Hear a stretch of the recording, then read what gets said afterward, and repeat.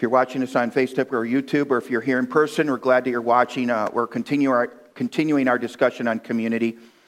We're kind of shifting into how to love people well, and then I believe we're going to shift into how to honor people, but it all encompasses the community series. So we're kind of changing topics, but I'm linking them all together because in order to have a healthy community, we have to keep our love on. Oh, you're cheating.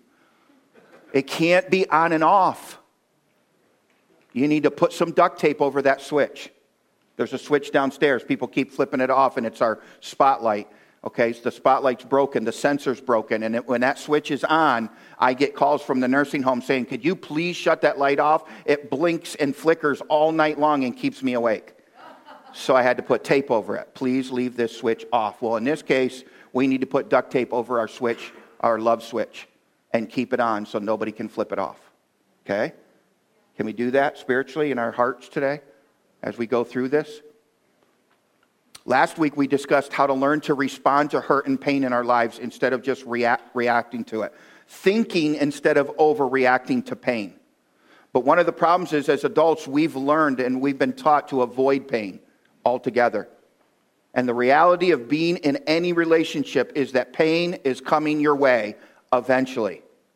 Okay, because you're not so perfect and you're going to cause someone else pain and they're going to cause you pain. It's just the reality of being in relationships, and going to an island and avoiding people is not an option if you're a believer, because you are called to share the gospel. Sharing means you have to talk to somebody else about it. So you can't avoid people. Come on. And I'm not sure if you went to an island if all the animals would end up not liking you and just wanting off the island. So come on, let's be real here, okay? You can avoid people, but you're probably going to upset some animals. Don't take that personally. It was just a joke. Pain is coming your way. So what we're trying to talk about is learning to process it. Last week we talked about learning to process pain in a healthy way. And that was the main point from last week. Since God's plan for creation was interaction with people, you will never avoid pain. Am I right? Everybody in this room has felt pain from someone else at some point. Perhaps multiple times. So when it happens, just remember the statement from last week. When it happens, we need to reflect on the character of God and stop overreacting to stupid. Okay, I know that was a strong statement last week, but that's the truth. I didn't know what else to call it because some people just do stupid things and it hurts us. We need to remember at that moment to take on the character of God. And don't just react because we're hot and we're mad. And then I went on a rant about how I have the freedom to love you no matter what you do to me. I have that freedom to love you no matter what you do to me, right? So do you. My number one goal is to not lose connection with you. Nothing you do to me will ever stop my love for you. You can run from me, because a lot of people have, but I'm not going anywhere. Now, if you were here last week, something very offensive happened during the service. One of the most hurtful things that you can probably do to a pastor while he's preaching. A cell phone went off in the middle of the message. Now, here's the thing. At the time, I didn't know whose phone it was. I'm 52 years old. You know, I think one ear works good and the other one's just kind of like, I'll work some days and not work other days. I honestly did not know whose phone it was. Tina. Oh. And we just laughed about it, right? Because it's really not a big deal. It's not a big deal, right? But I have to share with you the text I received after the service. Just letting you in on the life of a pastor for a moment. But also, the reason why I share it is because this is exactly the point of last week's message. And I quote, Pastor, I'm sorry my phone went off during service. I have many devotions on my phone, and it alerts me to stop, read, and pray. You see how they spiritualized a mistake? See how that? Yeah. We all do that. We all do that. Listen to what they said next. If it offended you and you don't want me back, too bad. What's the message? No matter what you do to me, you're stuck with me. No matter what I do to you, you're stuck with me. No matter what I do to you, you're stuck with me and I'm stuck with you. Isn't that truth, though? There's so much truth in that text message. And we talked about this last week. Perfect love casts out fear. It was a mistake, an accident. Pastor didn't need to freak out over it or get offended by it. And some pastors would have, because it's all about them, right? We're not supposed to cause fear or shame or punishment on anyone. Once again, I won't mention their name. Gina. What are we supposed to do? We're supposed to extend the same grace and mercy and forgiveness and love that Jesus gives us every single day. It was just a cell phone. It was just a word. They're probably having a bad day. I don't need to take this personal. Obviously, they're broken, they're hurt, they're bitter. It's really not about me. So I give that to you, Lord. Help me not to take on any offense. Guard my heart. I really hope we all take last week's lesson and put it into practice. We are not to instill fear into people, ever. We are not to pile on pain onto people, ever. We are not to speak hurtful words towards people, ever. We are not to exact revenge on people, ever. And we are not to place shame or guilt on people, ever. What we're supposed to do, if we're going to reflect the character of God, is keep your love on. And you do that by keeping your armor on. And live according to this passage that we read last week. 1 Peter 4:8. I just had to share it again because it's so powerful. And above all things, have fervent love, which is passionate, intense love for one another. For that kind of love will cover a multitude of mistakes. So what if Tina's phone goes off again this Sunday? What will Pastor do? Because once is one thing. You hurt me once, that's one thing. Do it to me twice? I don't care what Pastor says, and there's not a verse powerful enough. I'm coming after you. Right? Come on. Tina, shut your phone off, by the way. Right? This is what we're talking about. Mistakes, like leaving your cell phone on during a service, right? I want to start out today by reading straight from the book. When I read this story, it just cracked me up, and it was so powerful. It had so much meaning to it that I'm just going to read from my pages because I have it on my Kindle, and I didn't want to take a chance on my Kindle, so I just typed it all up. I want to read this story. It's a little lengthy, but I want to start out today by reading this. It's about the author of the book, Danny Silk, and his wife, Sherry. It's not going to be on the screen. You're going to have to listen to me without falling asleep.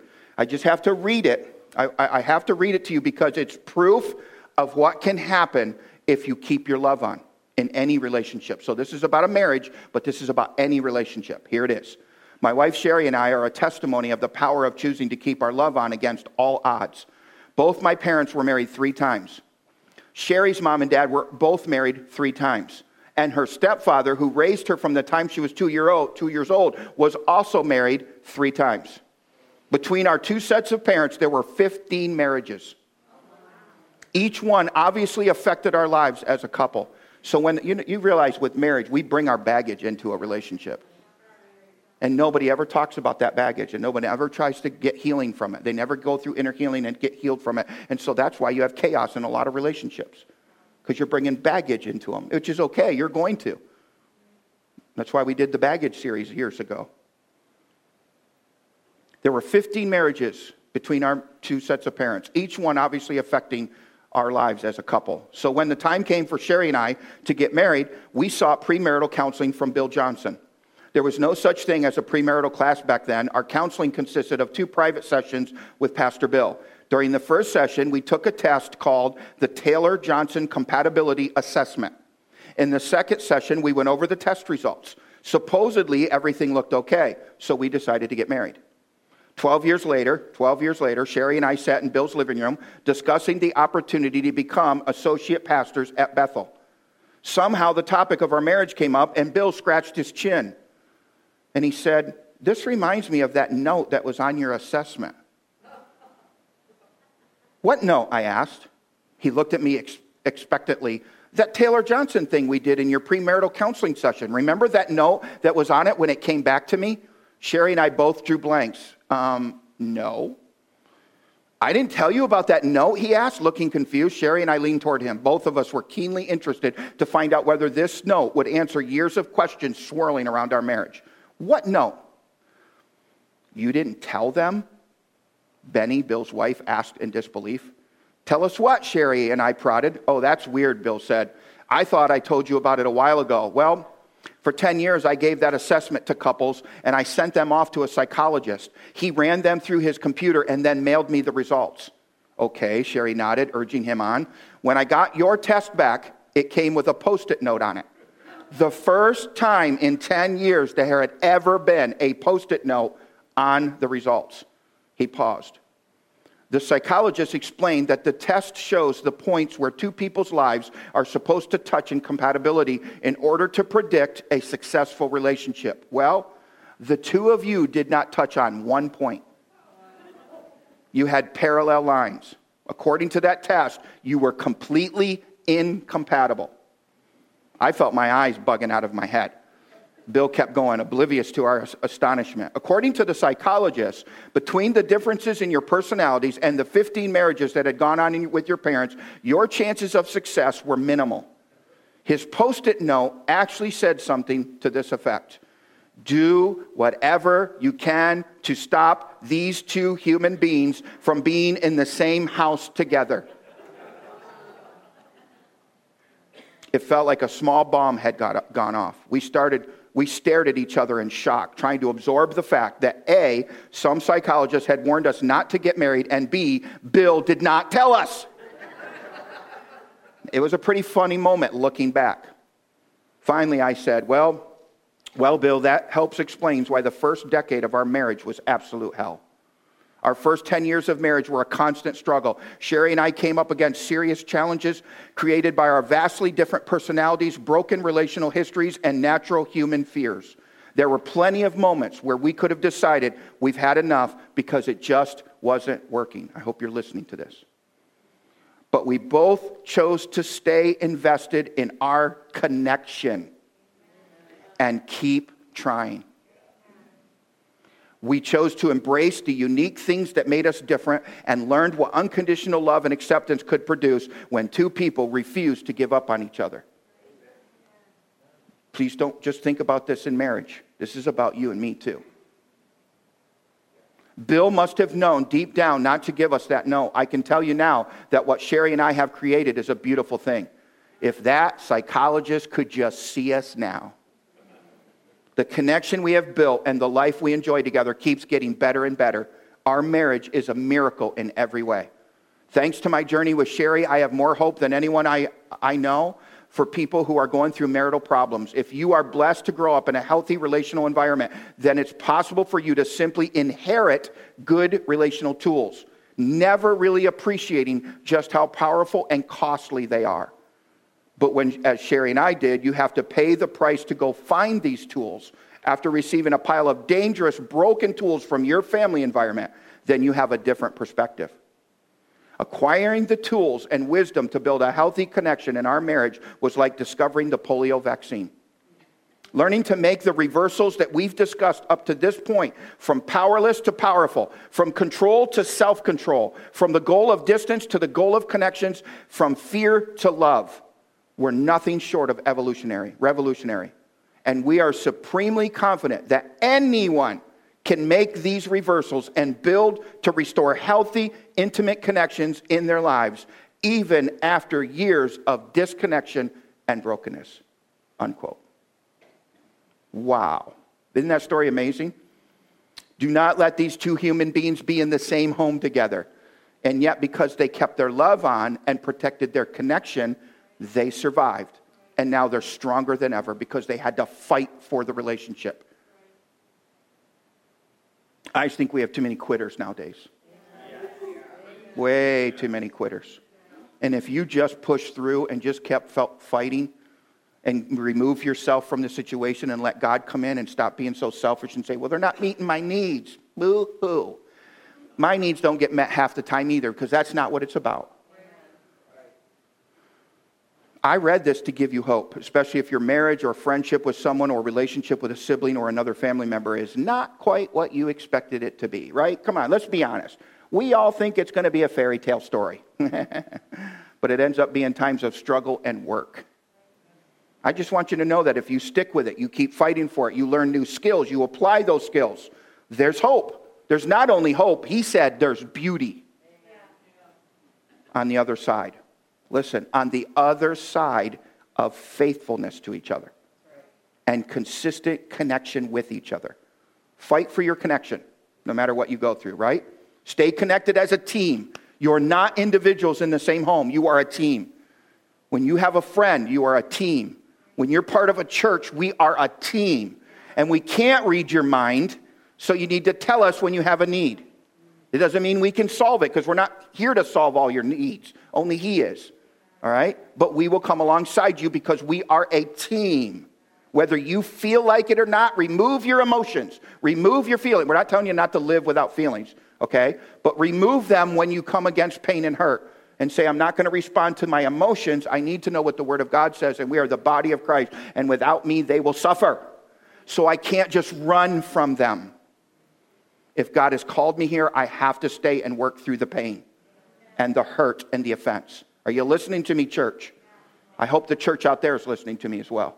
Because this is ridiculous how easily we leave churches just because somebody misspoke to our child. Good luck with that. Wait till they're 40 and somebody misspeaks to them. Are you going to quit? You're going to quit your job? I mean, come on. I mean, but this is real. It's real. I'm guilty of this. I'm with you. I'm asking the Lord, stop making me so thin-skinned. I want to have the armor of God on. So I want to give you more skills today. We'll be a little bit quicker today. I want to give you some more skills and some foundational principles to help you with that. This week and next week, we'll wrap up our connection time, and then we'll go into the next part, which I think is communication, which is going to be really good. And then we're going to go into boundaries, which is really good. This book is amazing. 2 qualities that make up a healthy relational connection. Here they are in your notes. The foundation of a healthy relationship is an agreement to practice 2 things. The number 1 is unconditional acceptance. Unconditional acceptance. Unconditional acceptance says, you are not me and I am not you. You've heard this before. You get to be you and I get to be me in this relationship. That's unconditional acceptance. However, listen closely to this. This does not mean that you have to unconditionally accept someone else's negative behaviors. That's not what unconditional acceptance means. That you just have to accept all of their negative behaviors. Rather, it means you don't control one another. As you look at that, turn with me to Romans chapter 11. Just keep that up there for a minute, Richard. Turn with me to Romans chapter 11. Now, Danny didn't give any scripture for this, so I asked the Lord to give me something. And I came across a very interesting but very powerful message when I was studying this out. I was thinking about this. What does unconditional acceptance mean? And where is there an illustration in the Bible either of it or the lack of it? And I found the lack of it in Romans.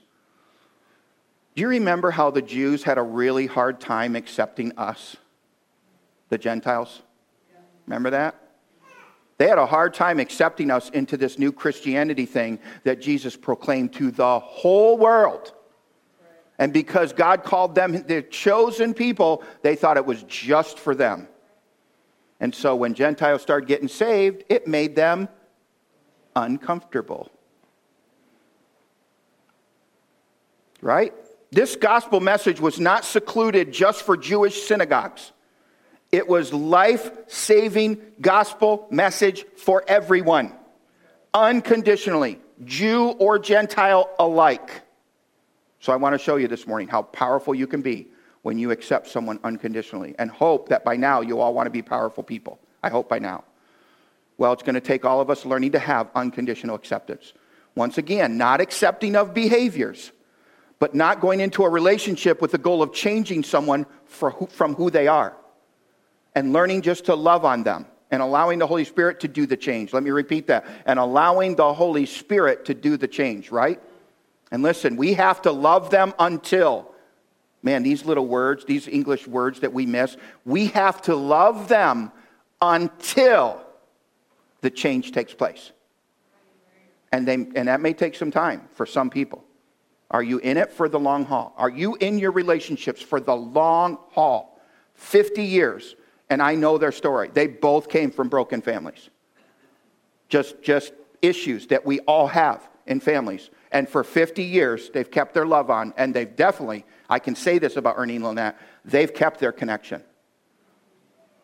Have they argued? I could tell you stories. In fact, no, I won't do it. But they've kept their love on, and they definitely kept connected. That's just one of the secrets to surviving 50 years. Amazing. Listen to the heart of Paul as he longs for the day when his own people, the Jewish people, his own tribe, would finally accept the outsiders, the Gentiles. Watch how Paul describes what unconditional acceptance produces as well. It's absolutely amazing. This is just crazy. Romans 11, starting with verse 13. For I speak to you Gentiles, inasmuch as I consider myself to be an apostle to you. When I do that, I magnify my ministry. Think about this. Think about this. Those people that you think there's no chance in hell that they're going to make it to heaven, when you show them unconditional acceptance, you're broadening or widening your ministry.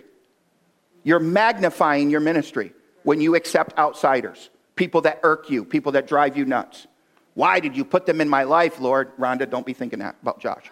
Why did you put them in my life, Lord? When you can accept them, you've just magnified your ministry. Wow. In other words, my ministry is bigger and better because I have accepted you, because I have accepted the outcast of my society, because I have unconditional acceptance. Verse 14. If by any means I may provoke to jealousy those who are my flesh, the Jews, and save some of them. In other words, if I could just prove to my own people that Jesus came for everyone, not just for the Jews. If they could just see a multitude, a sea of Gentiles coming to the Lord, maybe they'll change their mind. If they could just know that they were wrong when they rejected the gospel message that Jesus brought, just because they were uncomfortable with the people that actually showed up to listen to it. Who are they? What are they doing here? Why do they want in the temple? This isn't for them. This is for the chosen. Some of us, I got to tell you, some of us really have this Pharisee, Sadducee attitude even today in 2021. Christians who think they're too spiritual to talk and mingle with certain people.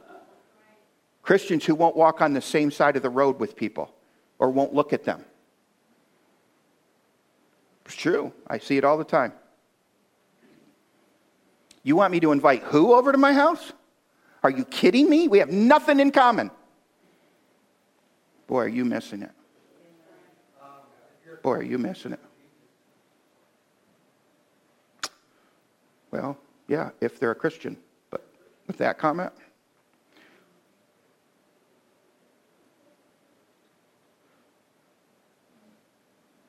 if we could love unconditionally, verse 15 tells us what could actually happen. This is amazing. For if their being cast away is the reconciling of the world, what will their acceptance be? If they actually choose acceptance of the Gentiles, can you imagine what would happen? People that were dead will come to life. 2 amens. Wow. I thought this was the crux of the whole message. See, Rick, how it goes sometimes? I thought this was it. I didn't know this verse existed. If they would just accept the outcast, if they would just accept everyone, there would be more life, more dead people walking, more dead people coming to church and finding life. It's incredible. This is what our ministry is, the ministry of reconciliation, bringing dead people to life. Did you see that in your notes? Unconditional acceptance brings the dead to life. That's pretty amazing. And isn't that exactly what took place on the cross? Unconditional acceptance of mankind. Hello? While you were yet still sinning. Everyone's sins were paid for. And what was the result of Jesus' unconditional acceptance? Resurrection and life. The dead man came out of that grave alive because he had unconditional acceptance of everyone. Now, I may be way off here, but that's how I read that. I did study it, but I still think some people could probably push back. But I believe Paul's basically saying to his people, guys, the gospel message is bringing life to the once dead Gentile. And if you can accept them unconditionally and the gospel message of Jesus unconditionally, your dead bones, your religious bones will come to life as well. But don't miss out on life because of your dead religious standards, because of your pride and stubbornness. Remember our quote? The Gentiles are not you, and you are not them. But if you accept them unconditionally, you get to remain you, and they get to remain them. And you can both have Jesus. Amen. Absolutely not. Because then we'll lose our chosen status. I will lose my title in the church if you let Rick get up there. Why am I not up there? He's only been coming to church for 4 weeks. What is he doing up there? You see how it works in the church? We're not accepting of everybody. I've paid my dues. I should be the one up there.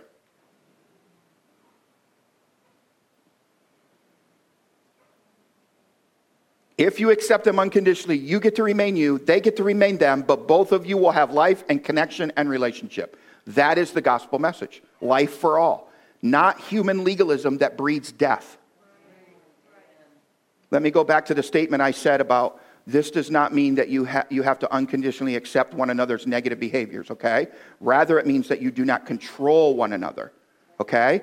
I'm going to give you an example from the book. It is going to be on the screen, and I'm going to give Pastor Josh and Amy a chance to respond. If you'll pass that mic down to her, I'm going to give them a chance to respond. They are both professional counselors. I did kind of warn them, but they really have not seen this quote. So I just want them to respond very quickly if they have something to say. Ready? You ready for this?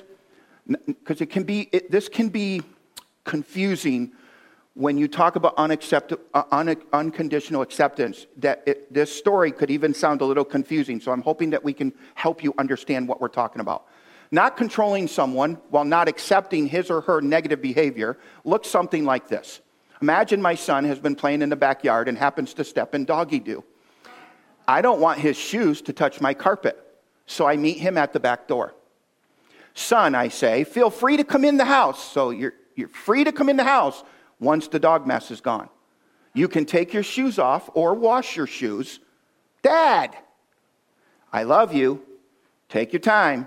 And my voice is calm and I have a smile on my face. Not wanting dog mess in the house doesn't mean I don't want my son in the house. I separate him from the mess.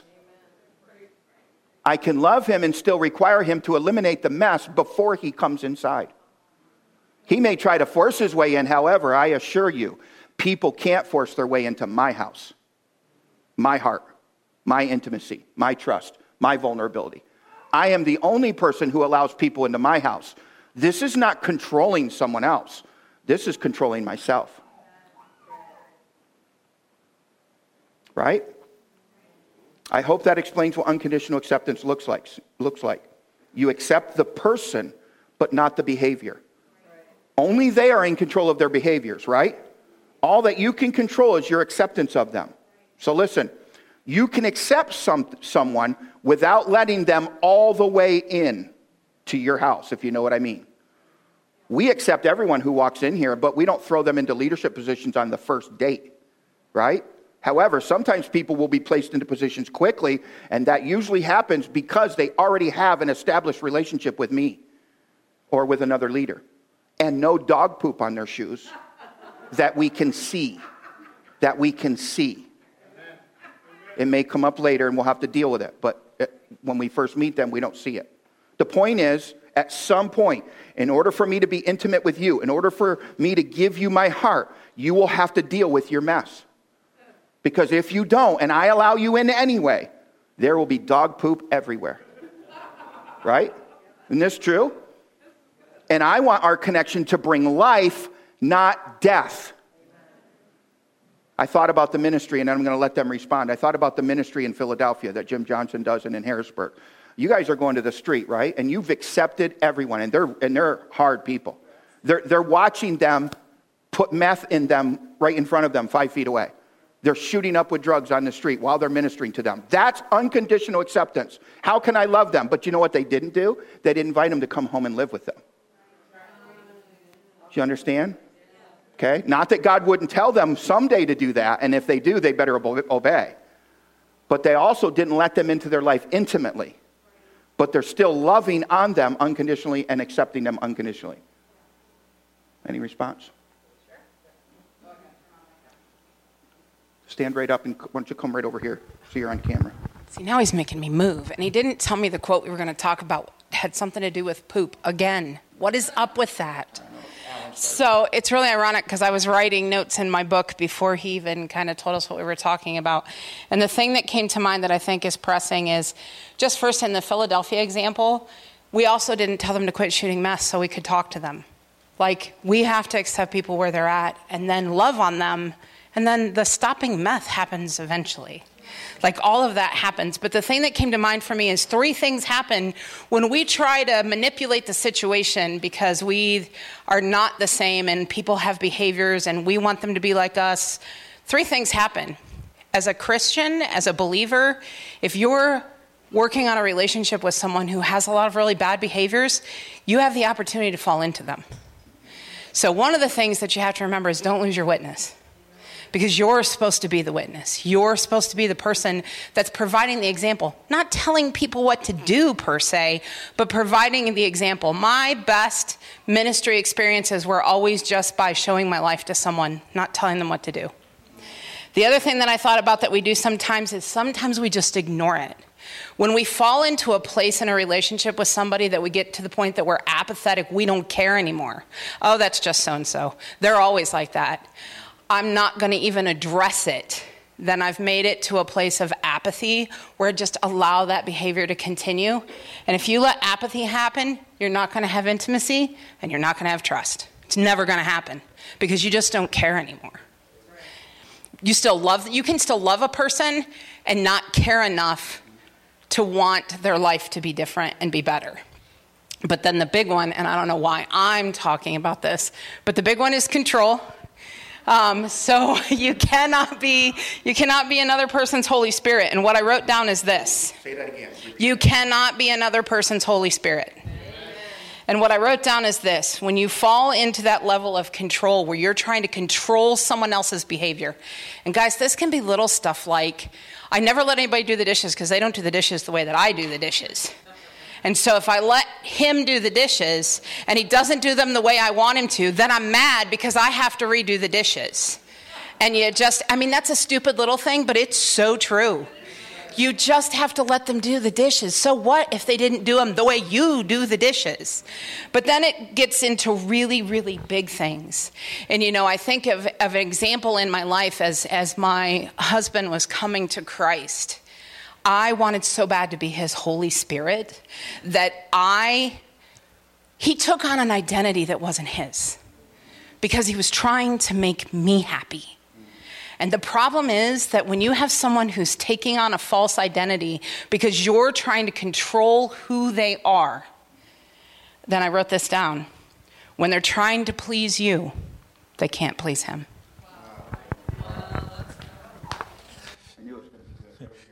So to tap a little bit into what Amy was talking about, my wife, when I moved in with her, she folds towels very distinctly.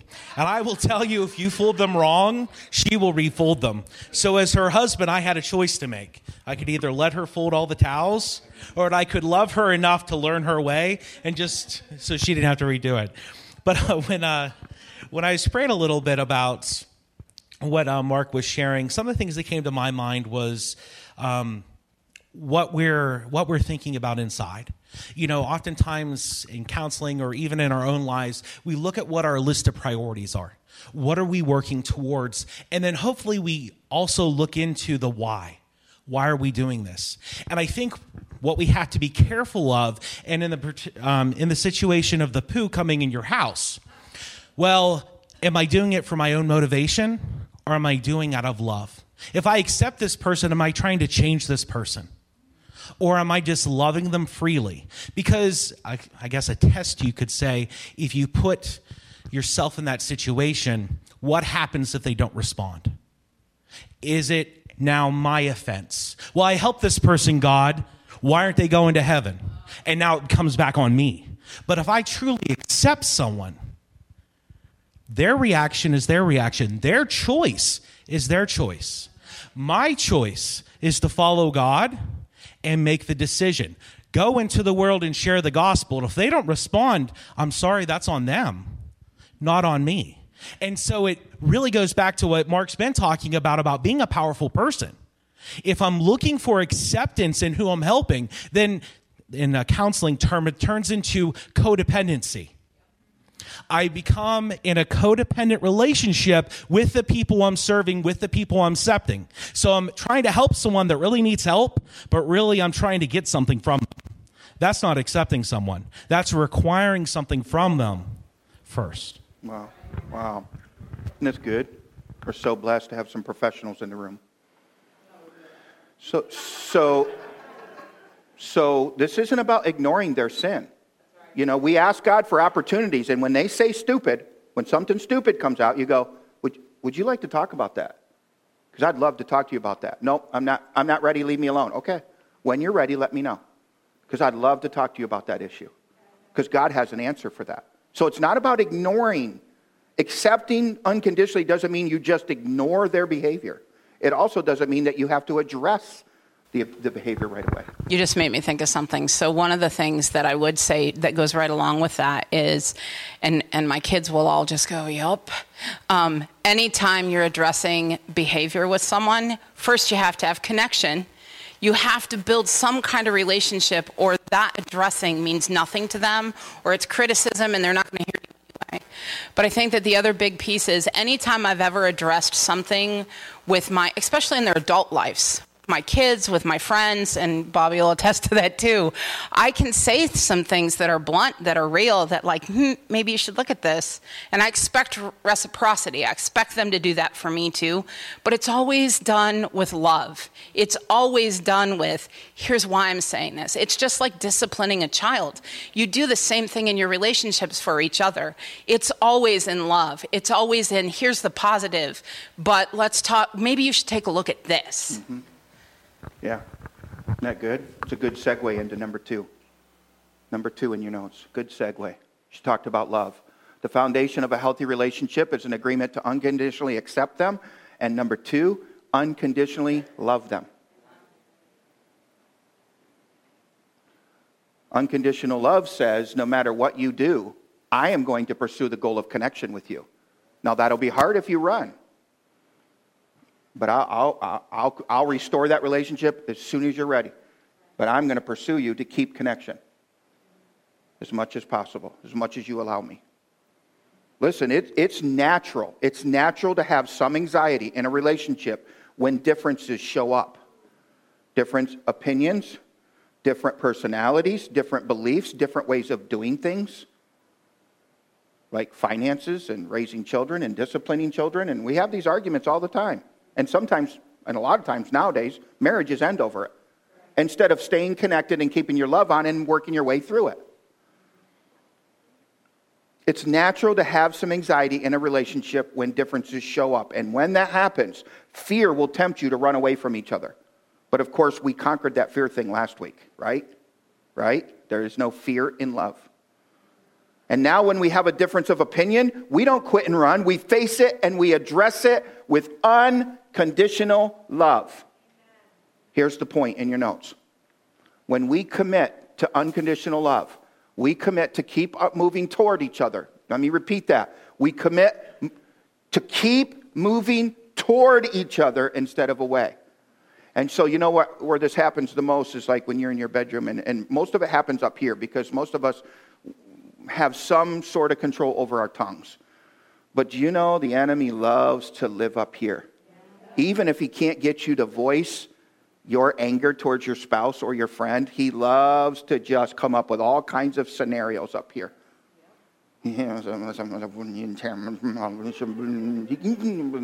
Right? What do they think? I should have said this, and they're lucky I didn't say this, and what about what they did in 1960? You're going back that far? I thought you forgave them for that. You told them 3 times you forgave them for that. And you're bringing it up now? Guess what? You didn't forgive them. Or you allowed the enemy to use you to wield that to just win an argument. How sad. Now they're devastated, they're hurt, they're destroyed because for 25 years they thought they were forgiven. And because you wanted to win one argument, you threw the whole kitchen sink in. Pretty sad. That's not moving towards each other, that's moving away. So I love what Amy said, the description of forgiveness, and she was talking about, I think, even Mike at that time. She said, my definition of true forgiveness is, I forgive them. It doesn't mean I forget about it, but I never bring it up again. That was powerful when she said that. That was years ago, by the way, 8 years ago probably. I know. When we commit to unconditional love, we commit to moving toward each other, even when we're scared. Even when we're scared. Isn't that powerful? We will do whatever we need to do to protect our connection. We will do whatever we need to do to be on the same team with each other. And children divide couples all the time. Do not let children divide you. So you disagree on how to handle that. Work it out before the sun comes up the next day. Before the sun goes down. Before the sun comes up. Whatever the Bible says. You can work through it. Real quick. I was going to say, not all the time, but sometimes with arguments, if there is a winner to an argument, really means that both of you lost. Yes. Keith just said, in an argument, when someone tries to be the winner, it actually means you both lost. He's in school for psychology, so. Can't help it. I just read about it yesterday. Give me a microphone. That's awesome. That's awesome, dude. Thank you. That's great. You're both losers. And that's basically what he said, not me. He said, you're both losers. All right. Life lesson, relationship lesson number 1. Relationship lesson number 1. Sometimes you have to be willing to agree to disagree. It's okay that you can't convince him how to do dishes. By the way, since you brought that up, I do dishes better than Angel. I just wanted you to know that. My mom taught me how to do it perfectly. So if you want to learn the perfect way, come see me. Sometimes you have to be willing to agree to disagree over something in order. Everybody say in order. In order to maintain your connection. Why can't we do this as believers as well? Why can't we do this in our culture as well? Instead, we have to win, so we get on Facebook and we just bash somebody because they don't believe the same political party as us. Or they differ in their belief about abortion. And we just have to go in there and rip them apart. Yeah, okay, you're a Christian. You have scripture. Right after telling somebody that they're some kind of animal because they believe in abortion, the very next verse is love one another as you love yourself. Like, you can't quote scriptures and do that at the same time and be a believer. I was looking at somebody's Facebook page yesterday and I was stunned to see the hateful, it was nobody in the church, so just relax. The hateful stuff, and then in between every hateful word or comment was a scripture. That's because they think it's okay to live on the fence. And it's not, because the devil owns the fence. Yep. You don't always have to have the last word. You don't always have to win the argument. You don't always have to be right. Relationship lesson number 2. You will never have, by the way, these aren't in the book. I made these up, so the Holy Spirit gave them to me, I guess. You will never have a healthy connection when one or both of you are being driven by selfishness. You will never have a healthy connection when one or both of you are being driven by selfishness or self-centeredness. Do you know how many relationships that have been destroyed because two people have had two different opinions on something, and typically the argument is over something dumb and insignificant, like a sock on the floor? This is the point. Don't let your disagreements drive a wedge in your connection. Unconditional love is love without conditions. Right? It's I love you regardless. I will love you in spite of you saying I look like Wayne from Wayne's World when I woke up in the morning. Chester just told me she woke up and he just was telling me that this morning. She goes, oh, Pastor, she said, I was telling her, I'm going to use your example. Is that okay? I asked for permission to use the cell phone thing because I didn't want to offend her. And she's like, you can't offend me. I said, my husband told me I look like Wayne from Wayne's World the other morning when I woke up. And so, so you'll have to ask her how she responded because I'm not doing this live on TV or live on the internet. Okay, I got to tell you. She said, that's exactly what she did. Swing! That's exactly what she did. It's probably totally inappropriate, but I never watched it, so I don't know. I've seen it. I've seen memes. I love you regardless. I love you in spite of. I will love you forever. It's not. Listen, I will love you if. It's not I will love you only when. It's not I will love you, but first you must meet my needs. Sadly, this is what most marriages and relationships have become. No one is saying this out loud, but this is what's going on secretly in our minds. I will meet your love language when you meet mine. That's what's secretly going on in the bedroom, in the minds, and in friendships. What have you done for me lately? Why would I do anything for you? That's selfishness. That's your sign that you're self-centered. Because you're supposed to go into a relationship giving without expecting anything in return. That's what unconditional love and acceptance means. In your notes, one of the disconnects that we have when it comes to loving others unconditionally is this. It's not based on a feeling. It's based on a choice. So just remind yourself, when you start having the devil play with your feelings up here, go, hey, guy, dude, it's not about mine and how I feel. No, once again, we're not preaching don't have feelings. If you're angry, you need to have a conversation. But why don't people talk about this in relationships? Why aren't they saying, hey, by the way, you haven't met my love language in like 30 days. And I'm dying here. I need to know, I don't feel your love. And you know what my love language is. Can you meet it once in a while? So it's okay to tell someone that, right? We covered this last week, but it's very important when it comes to loving someone, this whole feeling and choice thing, right?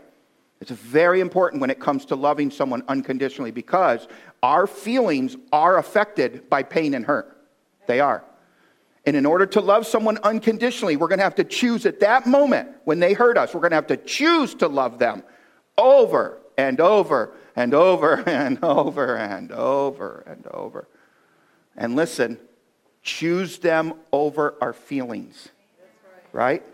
Last week we talked about Jesus' unconditional love for us while we were yet sinners. And just as unconditional acceptance can bring life, I found this verse too. It's pretty crazy. 1 John 4, 9, 11, and 16. So we're jumping around from the Good News Translation. Verse 9, and God showed his love for us by sending his only Son into the world so that we might have life. There's the answer. Unconditional love brings life. It brought it to us. Why aren't we bringing it to other people? Unconditional love brings life to dead people. And for John, this leads naturally to the conclusion in verse 11. Dear friends, if this is how, and you should underline that, circle that, how. If this is how God loved us, then circle that, then in the same way, we should love one another unconditionally. Let me just say something here. One of the reasons that we are not loving well is because of the source or the lack of the source that we are loving from. Let me repeat that. One of the reasons that we're not loving well is either the source or the lack of the source that we are loving from. In other words, if you're trying to love on others from yourself, you will not love well. Verse 16 explains it. I love this. And we have known and believed the love that God has for us. God is love. There's the source. There's the source. God is love, and he who hangs out with God will love like God. That's my interpretation. He who abides in love abides in God, and then God in him. He who hangs out with God and takes on the heart of God will have the same heart for other people. In your notes, the last thing I want you to fill out, and then I'm going to just give you a quote and close. In order to be able to pour out unconditional love unto others, we must ourselves be drawing from God's unconditional love for us. In order to be able to pour out, we must draw from. So then there's the key, then there's the source. In order to pour out unconditional love onto others, we must be drawing unconditional love from God, from what he did for us. It's like what Bobby said. What did you say again about, I just left my mind. Yeah, can you imagine him treating us? Can you imagine him treating us this way? Right? Thank you, Jesus. The source of our love is crucial. And when we are drinking from Jesus' love for us, then we won't be as thirsty for other people's love. Listen to this. If we are drinking from Jesus' love for us, we won't be looking for love in all the wrong places. We won't care if anybody loves us back because we have enough from Jesus to satisfy. See, it leaves room for people to not love us properly. But it's okay. I'm still going to love them and I'm still going to accept them because I'm not loving them so that they give me something. I'm loving them because Christ loved me first. Come on, this is huge, but we're getting it wrong, so we need to get this right. I hope it's making sense. Let me wrap it up with a quote, and it shows the difference between this. This is kind of our final thought, and this is what we're going to just pray. This is kind of our prayer. So I'm going to ask you to stand after this, and we're going to pray, but this is basically what we're praying. Conditional love and acceptance means that we are willing to pull away from our connection under certain circumstances. The minute we happen to scare the other person or they scare us, we will be tempted to withhold our love and disconnect. And because disconnection only produces more fear and anxiety, we will widen our distance at an alarming rate. This threat effectively prevents two people from feeling free to be themselves because they instinctively know the connection won't be strong enough to handle it. Here's the opposite. In contrast, when we commit to unconditional love and acceptance, we protect each other's freedom. Everything that we offer to the relationship comes freely from our hearts, none under control, coercion. Yes, committing to pursue and protect my connection with you means, this is the huge statement that I want to leave you with, I will be thinking about how my decisions affect you. See, selfishness, they don't live by this rule. But when you're selfless, you think about every decision and how that affects your friend and your church family, like sin, and your spouse and your children and your parents. You know what the Bible says about you and your parents? You're supposed to, if you want to live long, you bring joy to their heart. You obey them, and you're supposed to bring joy to your heart. That's all you got to worry about right now. Just bring joy to their hearts, okay? That's all you got to worry about. And don't forget to tithe. No, I'm just kidding. That was a joke. I will be thinking about how my decisions affect you while making adjustments accordingly. Yes, but managing myself to protect our connection is the ultimate expression of freedom. That is what it means to be a powerful person. Let's stand. Next week, we're going to cover the 7 pillars of healthy relationships. You're not going to want to miss it. But for now, we just want to ask the Holy Spirit for strength, right? For strength, because you can't do any of this without the power of the Holy Spirit. And for the power to choose unconditional love and acceptance always. Let's start with it in our homes. Let's pray right now. Father, Holy Spirit, God, Father God, Son Jesus, Spirit of God, Holy Spirit, we are asking for help from you to start this in our homes today. No more negative words, no more cutting down words, no more discouraging words. I won't allow that in my home. Only words that build each other up according to their needs. So you're going to have to treat all your children probably differently if they have different personalities and different love languages.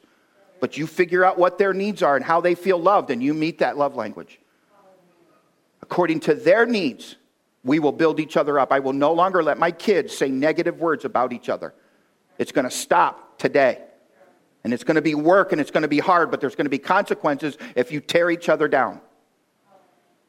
And by the way, a timeout with their computer and their Game Boy and their Xbox in their room is not punishment. Okay? So, just saying. That's my own opinion. And then, Father, may you help us with our marriages and our spouses. And then will you help us in our relationship with the church? And then will you help us with our relationship with the world? To have and to hold on to and to keep our love on and to keep our connection with and to have unconditional acceptance and unconditional love for your children, whether they be messy, dog poop on their shoes, broken, a hot mess, bitter, angry. May you work this out in us. You help us clean the dog poop off our shoes so that we can then extend the hand of mercy and grace and lead someone else towards the cross so that their shoes can be clean. In Jesus' name. Everybody say in Jesus' name if you believe that and want that. In my life, in Jesus' name. In my life first. In Jesus' name. And then in my home. And then at work. And then in my church. And then in the world. Amen. I love you guys. Have a great week.